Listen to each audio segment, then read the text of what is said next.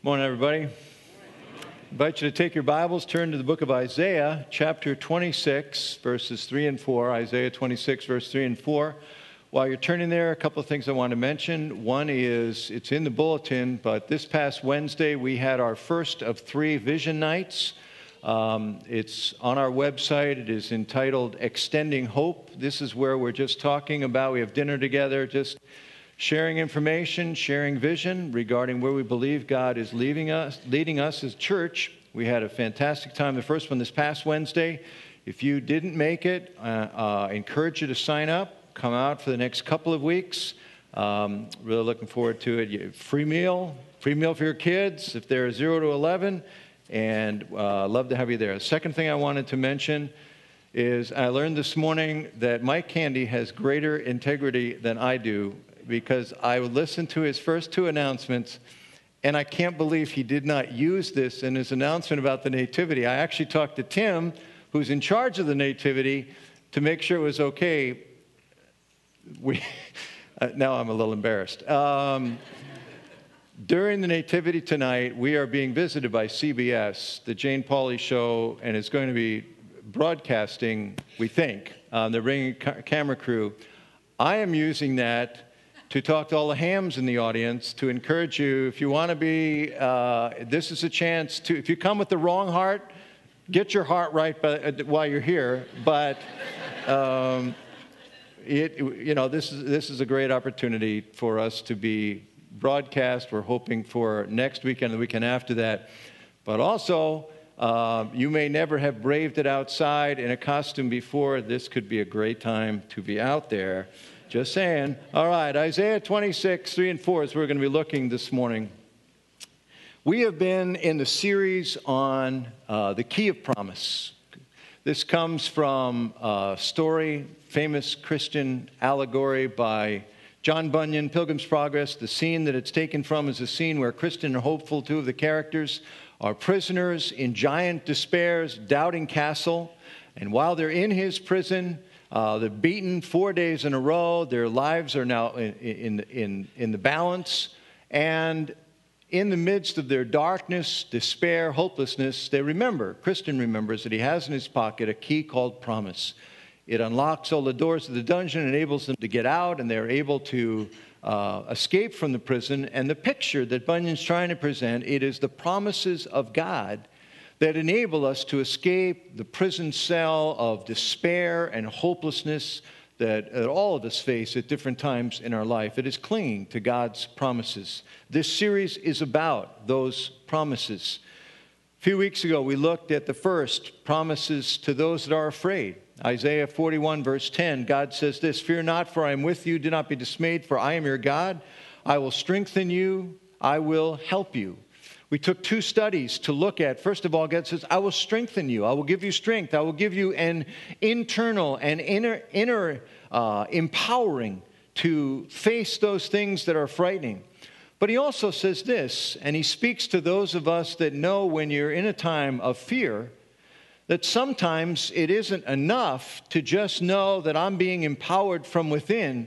You need somebody to help fight for you. You need God to do something to the things that are causing such fear.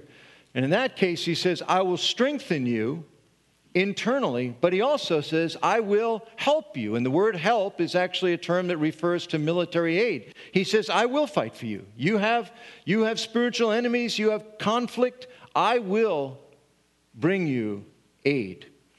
We also looked a couple of weeks ago at his promise of guidance in Proverbs 3, 5, and 6. Trust in the Lord with all your heart. Do not lean on your own understanding. In all your ways acknowledge him, and he will make your paths straight. And today we're looking at another promise here in Isaiah 26, verse 3 and 4. You keep him in perfect peace, whose mind is stayed on you because he trusts in you. Trust in the Lord forever, for the Lord God is an everlasting rock. Let's pray together. Lord, we gather now, and we ask that your Spirit would teach us. There are undoubtedly people in this room and watching online whose inner life is not at rest. There's agitation. There's all kinds of stirring up within. And Lord, I pray that we might be taught, and then we might embrace the truth in this passage, this promise of peace that you give to us. In Jesus' name, amen. I want to try to answer two questions this morning. The first of those is, what is this promised peace that is offered to us here? And the word peace is the Hebrew word shalom. The first characteristic we find of this shalom, this peace, is that it is a peace produced by God.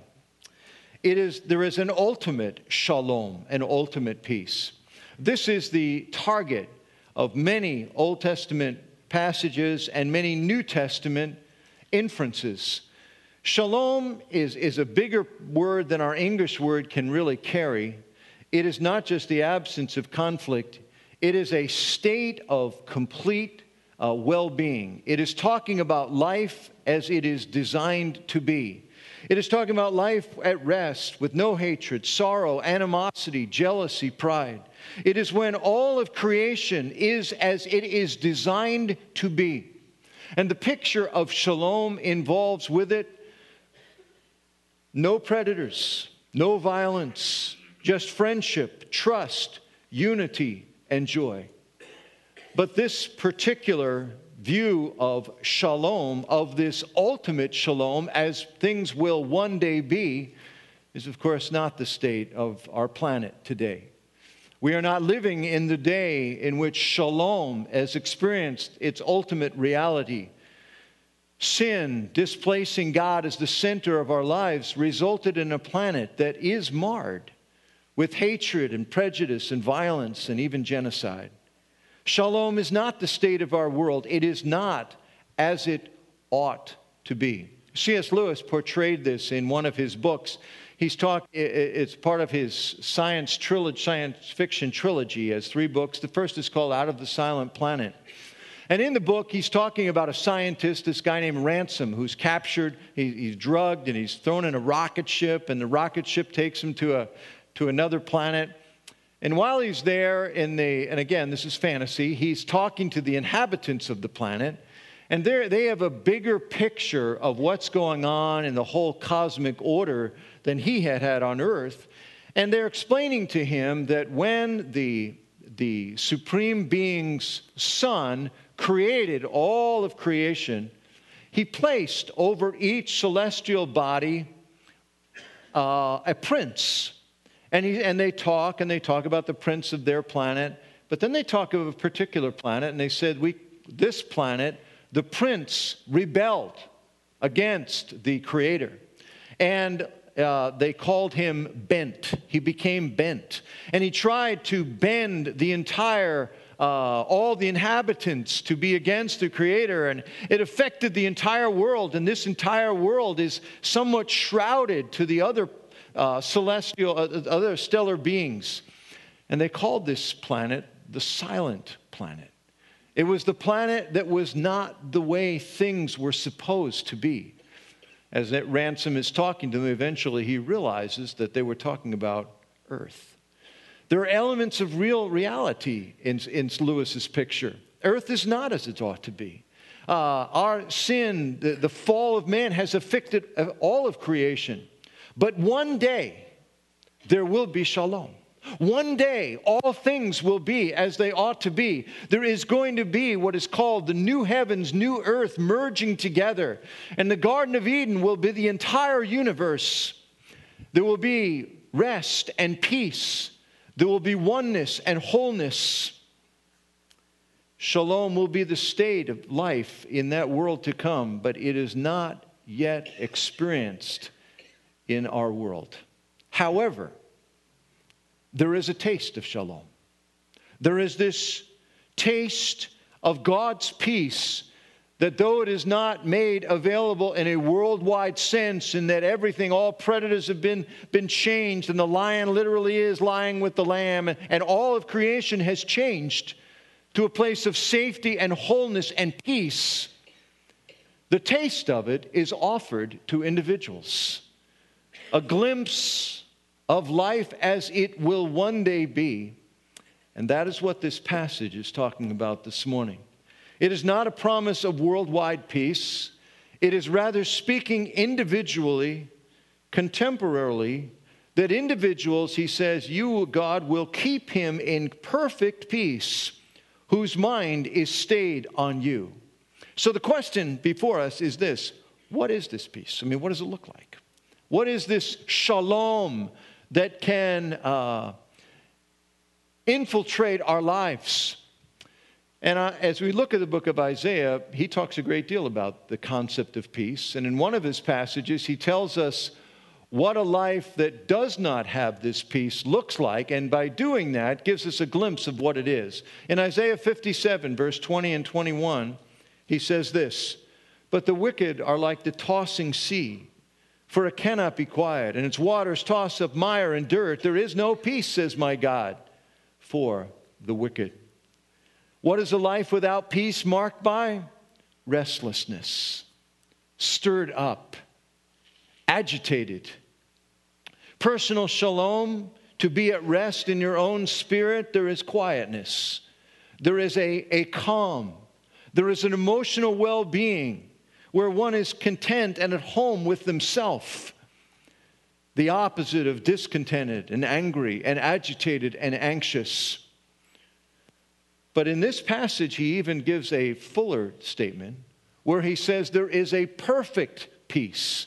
And the word perfect peace, these two words, are actually what the Hebrews often did was they would take a word and say it twice as a way of accentuating it. It actually says, "But you will keep in peace, peace," or peaceful peace. He's saying this is an unexplainable peace. This is a transcendent peace. This is a unique peace. It's exactly what Paul said in the parallel passage in the book of Philippians, chapter 4, where he makes the statement, "But the peace of God, which surpasses all understanding, will guard your hearts and minds in Christ Jesus." This peace comes from God. This peace in Isaiah, he says, you will give this peace. In Philippians 4, Paul says, "And the peace of God, which transcends all understanding," this peace comes from God. Now, some of you are here and are in great inner turmoil. And if we had a chance to talk offline, you might, if you felt comfortable enough saying it to me, you might say, "Mark, if you knew what was going on in my life, you would understand that there is no peace that can possibly be enough to quiet my soul, to provide peace and calm to my inner life." I don't want to diminish anyone's state. I am sure there are astonishingly hard things that some of you are going through. But I just want to walk with you for a minute to what this passage is actually saying. This passage is saying is that there is a peace from God. Now, I don't know what your view of God is. I would guess there's a lot of different views. So I'd like to just take a couple of minutes to give you what I think, big snapshot, is the view of God in the Bible. The first thing the Bible says is this: that this God is the creator of everything. He created the cosmos. And the significance of that needs to be we need to step back for a minute and just reflect on that. So I'm going to use an illustration I've used before. I love the illustration. If you've heard it before, hang in there. Okay, if this paper, the thickness of it, stands for the distance from our planet to the sun, okay, that's the distance. I think it's 90 million miles or something. It's a good trip. There would be that distance. So how big would our stack of paper be based on that standard of measurement to get from our Earth to the next star? We would need a stack of paper 70 feet high to get to the next star. How many feet stacked high of paper would we need to get from one end of the Milky Way, our galaxy, to the other end of the Milky Way? We would need, based on that standard of measurement, a pile of paper 310 miles high. The Milky Way is big. Our galaxy is huge. And then scientists tell us regularly, I've read both. Some people say, I don't know what the difference is, mind-bogglingly.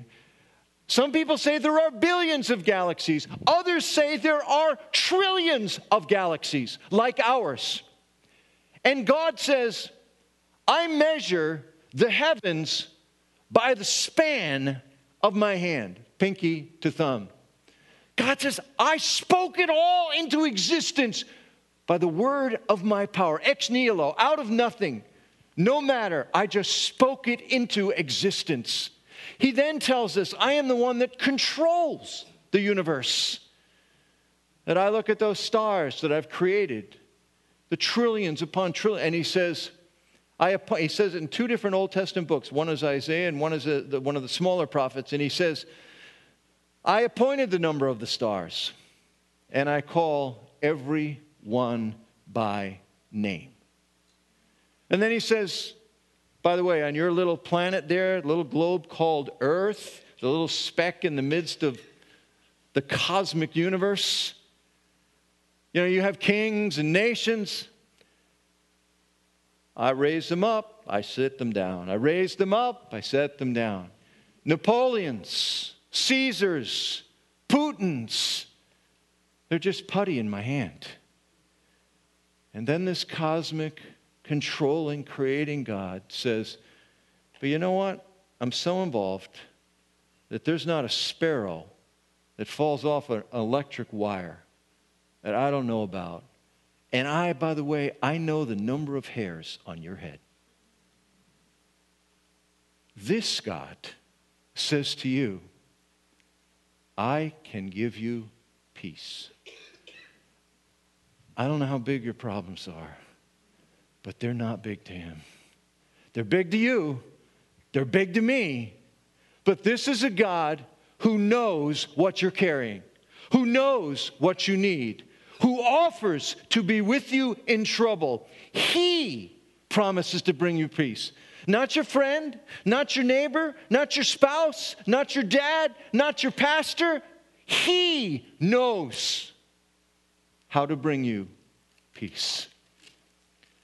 And you may say, well, I can't imagine ever having peace the way I feel today with what I'm carrying today. Friend, you are candidate to be exhibit A in what Paul is saying, where he says God gives a peace that is beyond all imagining. It's God that gives this peace. Secondly, it's a peace that protects.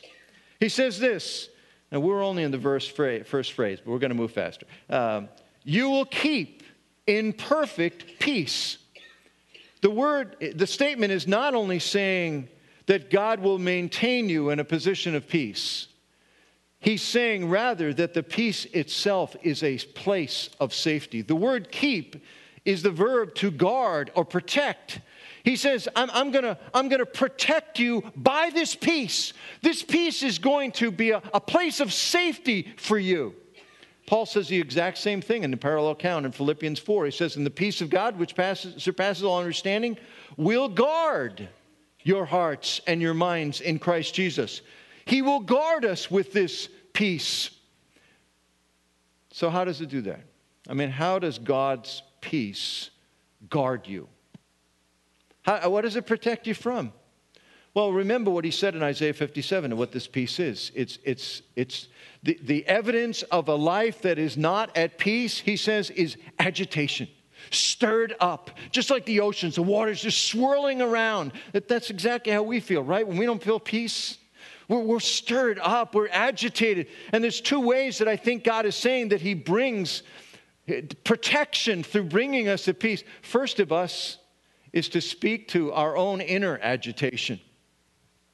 When your heart is not in a state of quietness and rest, you are agitated. It impacts you emotionally. Any medical person in this room will tell you when you're giving in to stress and you're all worked up inside, it's affecting you physically to some degree. Thoughts become dark. They become negative. You can find yourself giving in to anger, blame shifting, envy, all kinds of things. When you're not at peace, you're not good company for yourself. That's real. I've said that to my wife sometimes. I said, can we just do this together? I don't want to be with me. I don't want to listen to me. It's real. We're not good company for ourselves when we're agitated, when we're upset, when we're stirred up. And God says, I want to give you peace to protect you from yourself, to protect you from your agitation and where you'll go with your thoughts and what. But I also want to protect you from where you'll go towards others. Because an agitated heart has relational agitation as well. Galatians 5 talks about how the fruit of God's Spirit in our lives brings some beautiful characteristics inwardly and also in our response to other people. It says the fruit of the Spirit is love and joy and peace. But then he goes on and he says patience and kindness and goodness and faithfulness and gentleness and self-control. But he says, here's the heart without peace. Here's the heart that is not controlled by the Spirit, but is rather just living out what is called the self-life, which is called the flesh. He says it this way in the same passage. Now, the works of the flesh, the self-life, are evident. Enmity, strife, jealousy, fits of anger, rivalries, dissensions, divisions, envy. I was reading an article recently, and a mentor was counseling his young monk. And as he was talking to him, he made this statement. He said, we must try to make it easier for others to love us. I actually loved the phrase. I actually laughed out loud when I read it because of the homey way he said it, but it's true. The goal is in the power of Christ that we be changed so we're more lovable, that it's easier for people. Honestly, when you're not at rest in your heart, when you're agitated, it's harder to love you. Now, I don't have anybody in mind when I'm saying this, but it's harder to be with you. It's harder for you to be with you when you're agitated, right? You're stirred up, you're worked up, The Lord says, I want to protect you from yourself. I want to protect others from you. I want to give you peace. I want you to be at rest. I want you to be quiet. I want you to be stilled inside. I want you to experience a taste of shalom now. So who's he talking to? Who experiences this promised peace? Our second question, mainly we're going to look at some practical suggestions. Well, he tells us in the latter part of verse 3, people whose attention is focused on God, whose mind is stayed on you. The word stayed literally means to lean on. It means something else is holding you up. Something else is what you're depending on and you're leaning into in the midst of difficult circumstances. Proverbs 3 talked about trust in the Lord. Don't lean on your own understanding. Because that's exactly what these people were doing. People did have their attention focused on other things. Listen to verse 4 through 5 of Isaiah 26. He says, trust in the Lord forever, for the Lord God is an everlasting rock. For he has humbled the inhabitants of the height, the lofty city. He lays it low to the ground, cast it to the dust. In the book of Isaiah, the people were continually looking for a champion to bail them out. They looked to the princes, it said, in a number of parts of the book. They looked to the city itself, the warriors and the big strong walls because they were always threatened by enemies. They looked to their wealth. They looked to their abilities. And he says, none of that will last. The city's going to be in rubble. It's going to be dust on the ground that you're going to walk on. He says, your princes won't be able to carry you. He says, there's only one place you can look for real peace. And that's me. That I am the source. Have your mind, you're focused on me. So what does that look like? Well, that's what I'd like to spend the next few moments giving some practical steps to the experience of shalom, of having our minds stayed on God. The first thing I would say is we must embrace our helplessness to live a peace-filled life.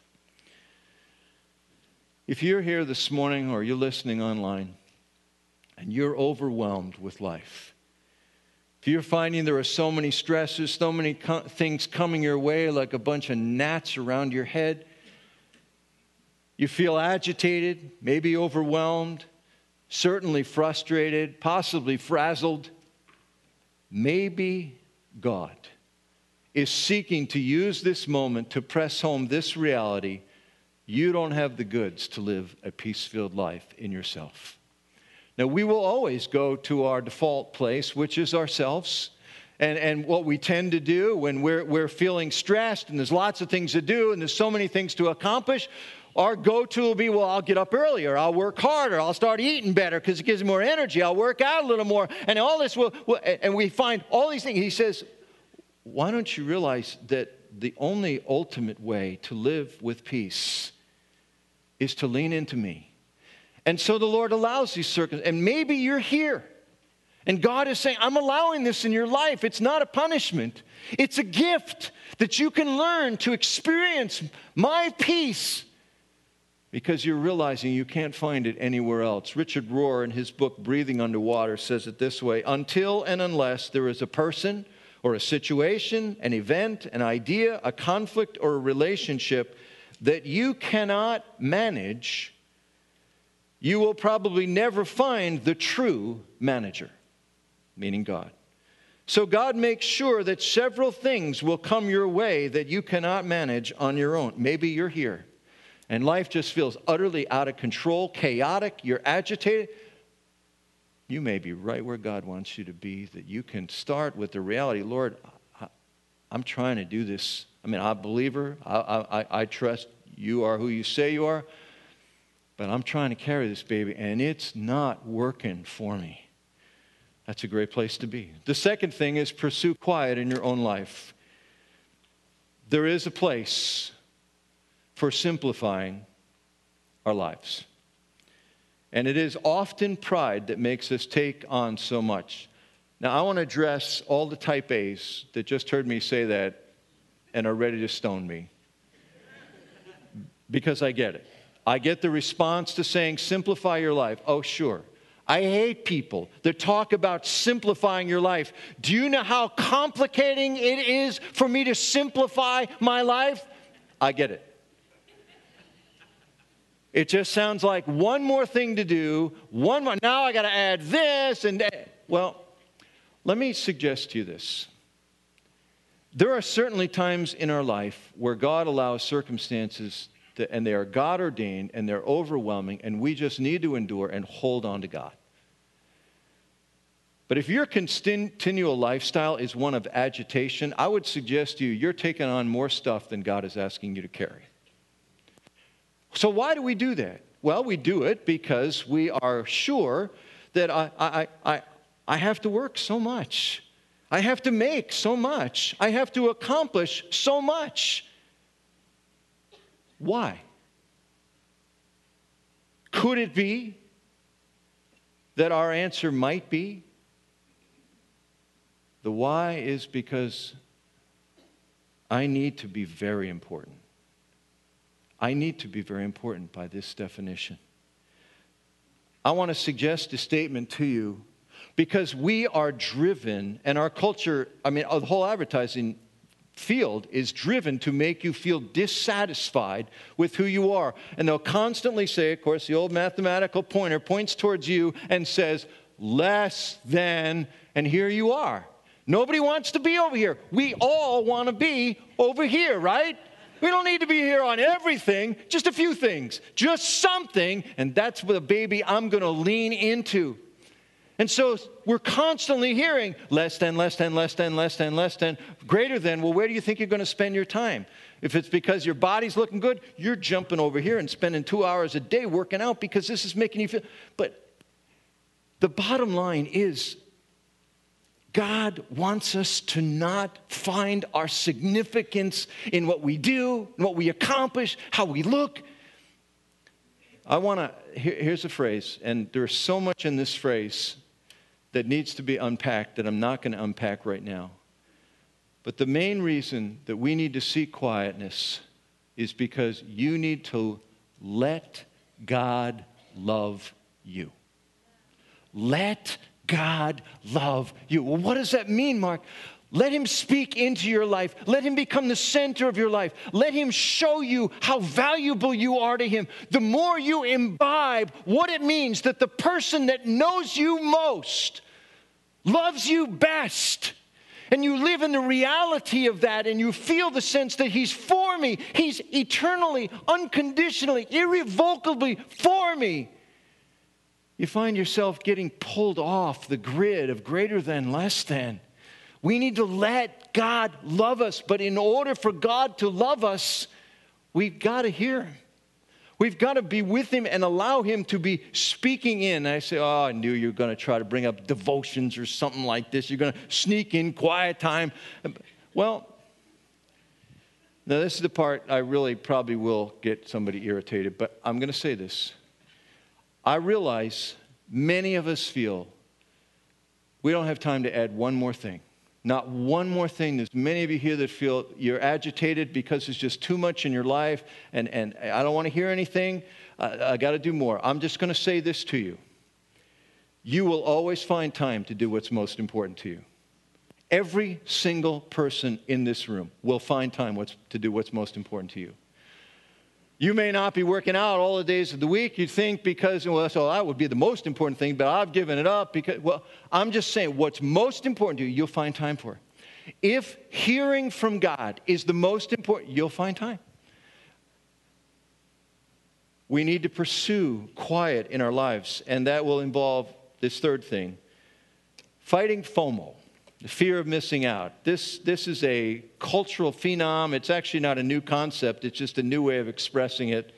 The fear of missing out, it came out of the social media world, but it's true of all of us. We don't want to be left out. We don't want to miss out experiences. We want to, and so you can do it in social media. You have to be, I have to be on. I have to be posting. I have to be interacting. I'm not saying it's wrong to do that. I'm just saying moderation of everything. I have a book that I committed to read a number of years ago. It was a book on anger by Matthew Henry, one of the Puritans. And it's a typical Puritan title. Their titles were terrible.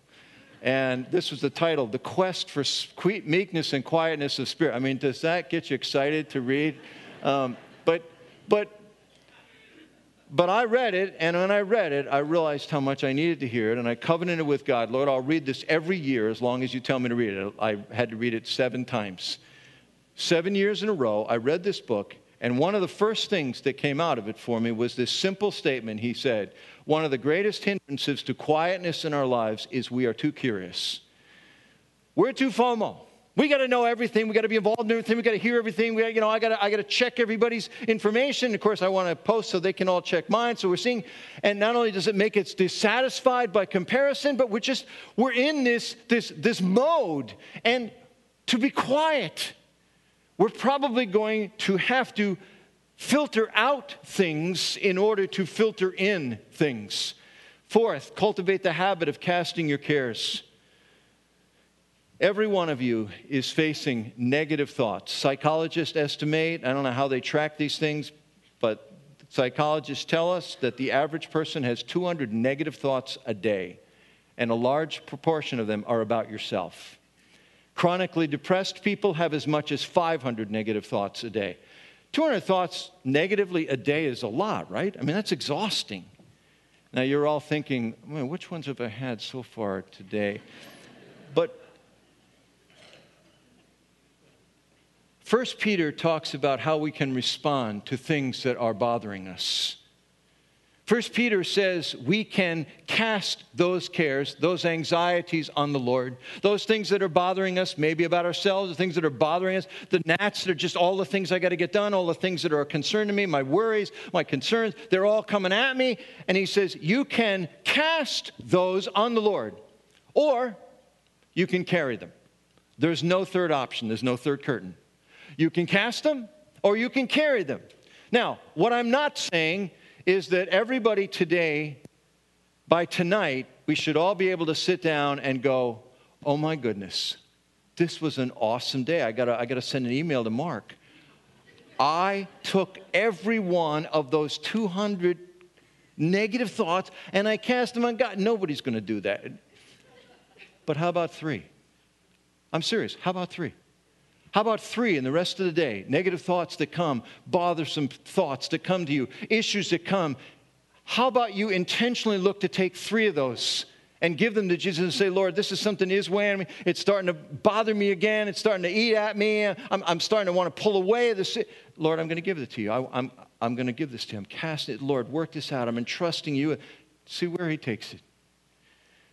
Casting our cares habitually. Number 5, practicing intentional gratitude. It says in Philippians 4 this, do not be anxious about anything, but in everything by prayer and supplication with thanksgiving. Let your requests be made known to God, and the peace of God, which surpasses all understanding, will guard your hearts and minds in Christ Jesus. The psalmist made this statement, Lord, I praise your love in the morning and your faithfulness at night. He says, I enter in, as I begin my day, I just praise you for the love that I know that is awaiting me. And at the end of the day, I look back and I praise you for the faithfulness and the faithful ways you've led in my life. That there is an intentionality of being grateful that needs to be cultivated. And it is a habit that we have to build into our lives. It's part of the peace that comes is being grateful. 2 weeks ago, Marion and I flew out to Detroit to be at the funeral of her uncle. He died at 93 years old. Her uncle was a wonderful man of God, a Christian. In the business world, he was a prominent person. When Lee Iacocca went to Chrysler Corporation, Uncle Glenn White was there, and he eventually became Lee Iacocca's right-hand guy. He headed up three cars I could tell you the names of. He actually was in charge of championing. They became major success stories. Just very successful guy. And we were at his funeral, and there were those kind of people there, but there was nothing about that part of his life at the funeral. It was fascinating to me. And his children talked, other people talked, very close people.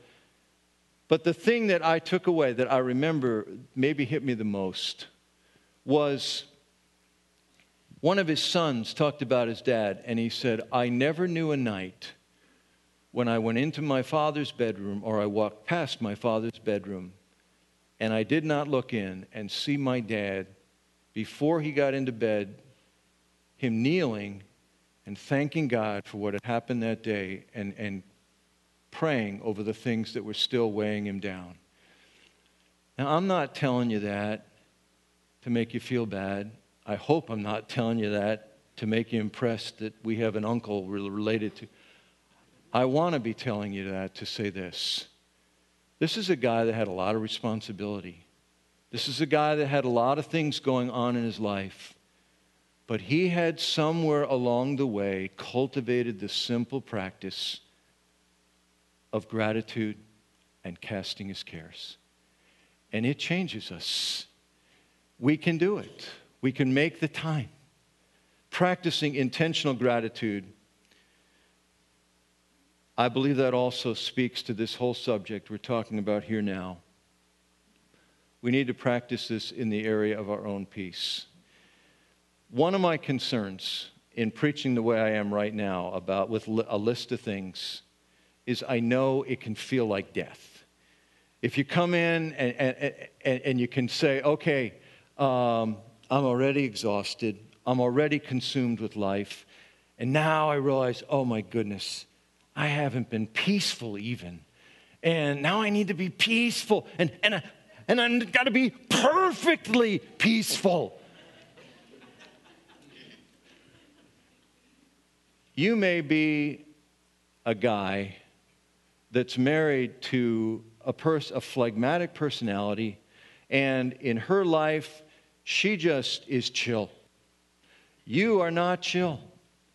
You live tense, and it's partly how you're wired. I mean, God made the beauty of who you are, but you're going to have a party at your house, and you're a mess.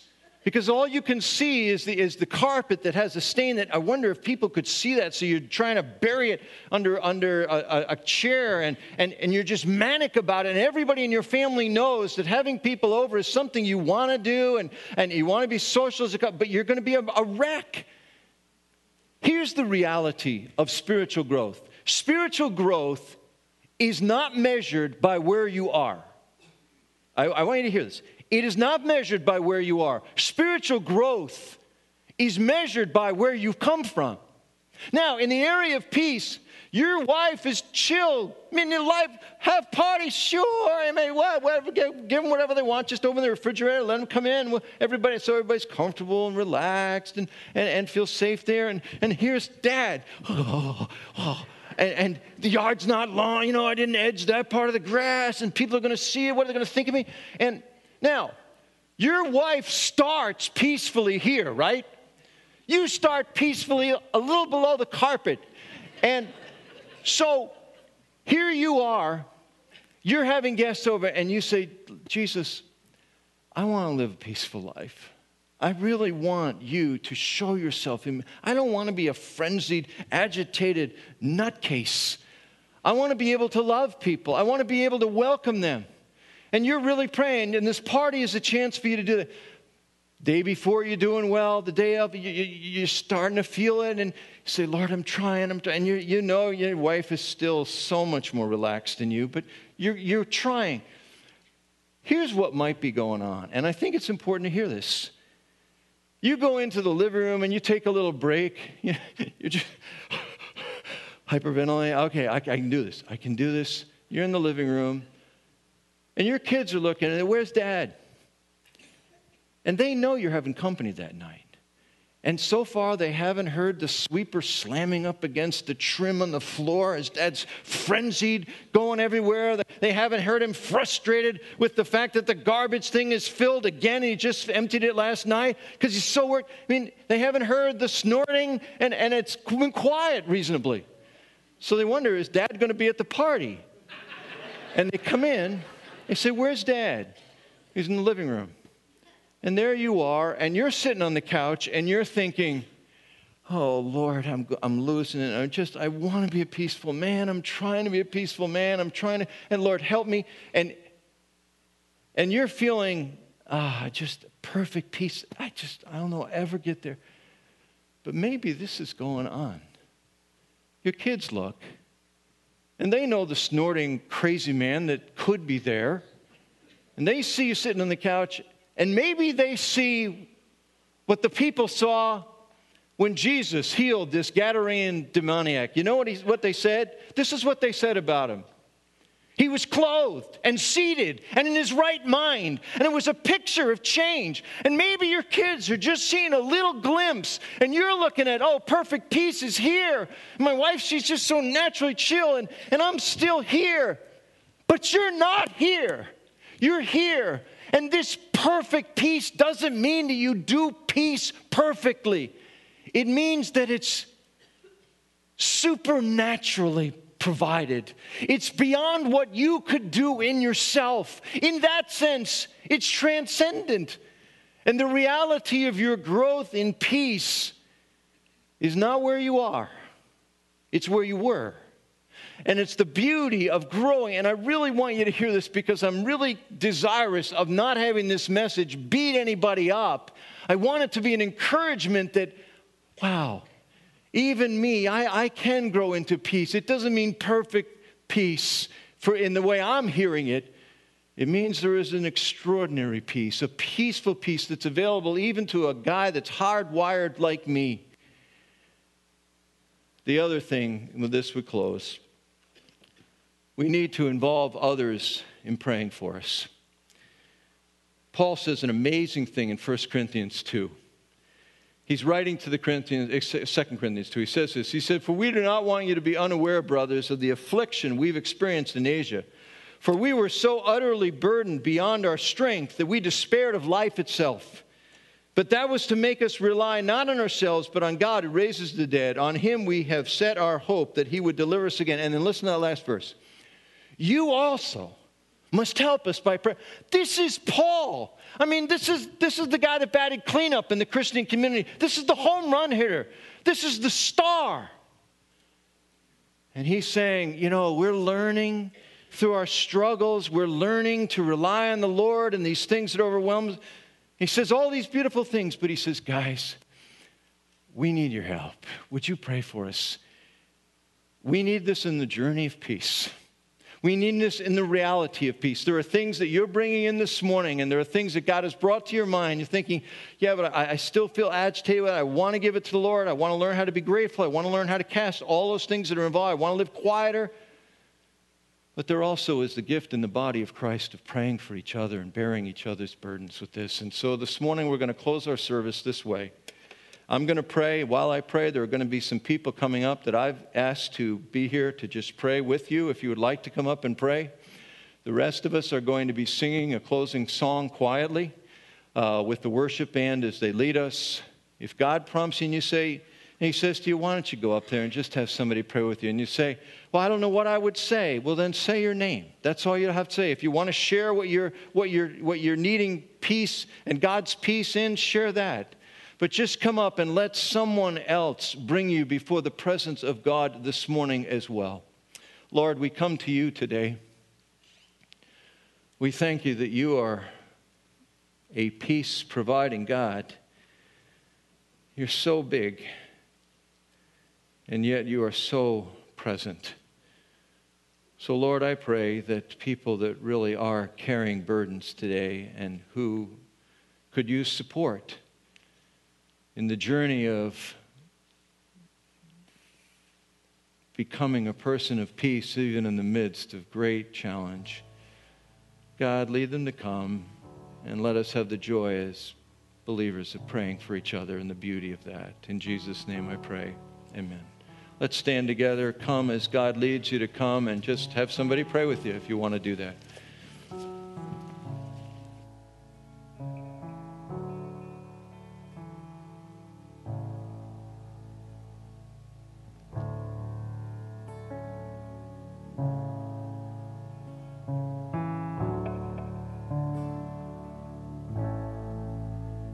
Are you hurting and broken within?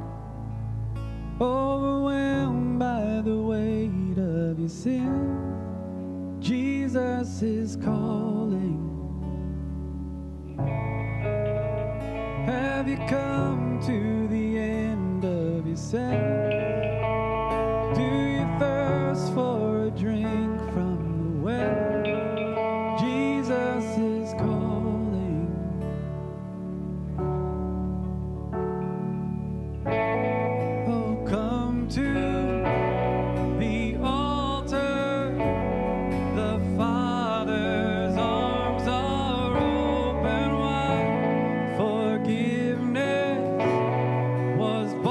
With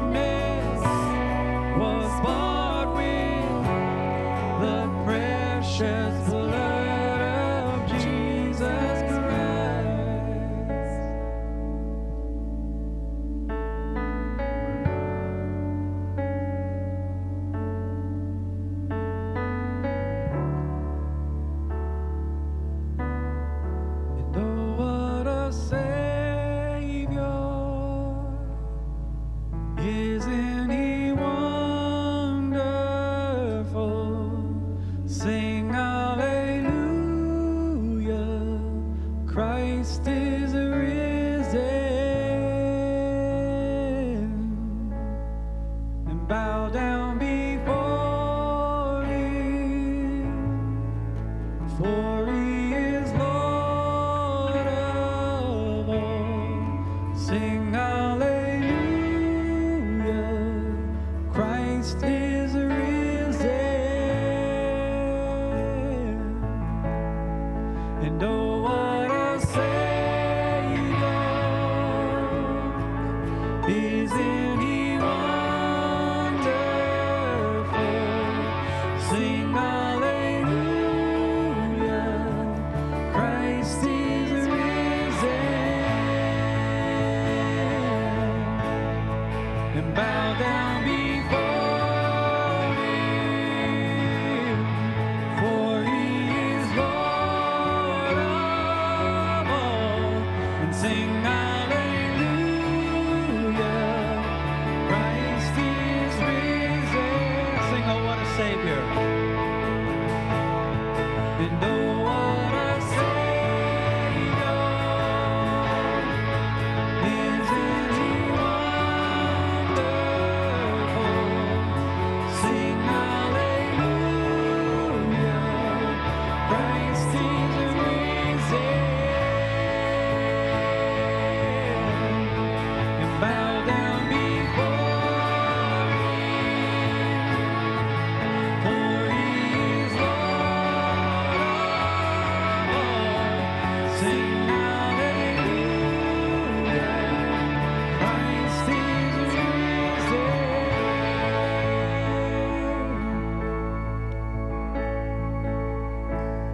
Oh, come to the altar. The Father's arms are open wide. Forgiveness was bought with the precious blood of Jesus Christ. Oh, come to the altar. The Father's arms are open wide.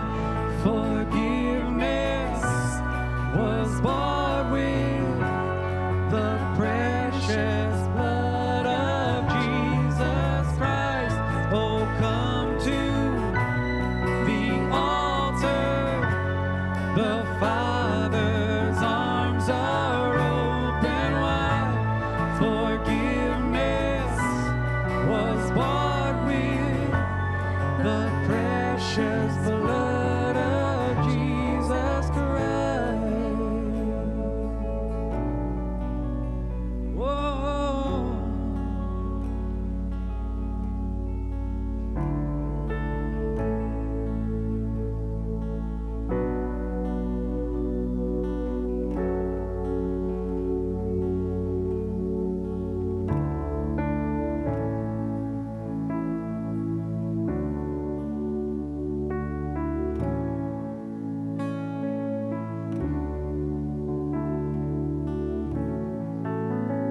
Leave behind your regrets and mistakes. Come today, there's no reason to wait. Jesus is calling. Bring your sorrows and trade them for joy. From the ashes a new life is born. Jesus is calling. Oh, come to the altar. The Father's arms are open wide. Forgiveness was bought with the precious blood of Jesus Christ. Oh, come to the altar. The Father's arms are open wide. Forgiveness was bought with the precious blood of Jesus Christ.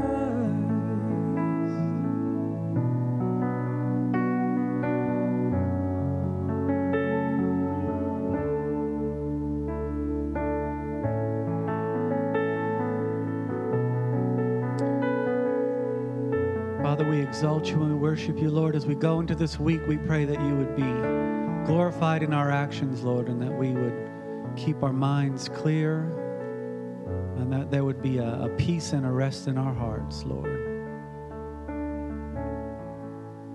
And thank you so much for your Son, who made a way for us. I pray this in Jesus' name. Amen. You guys are dismissed.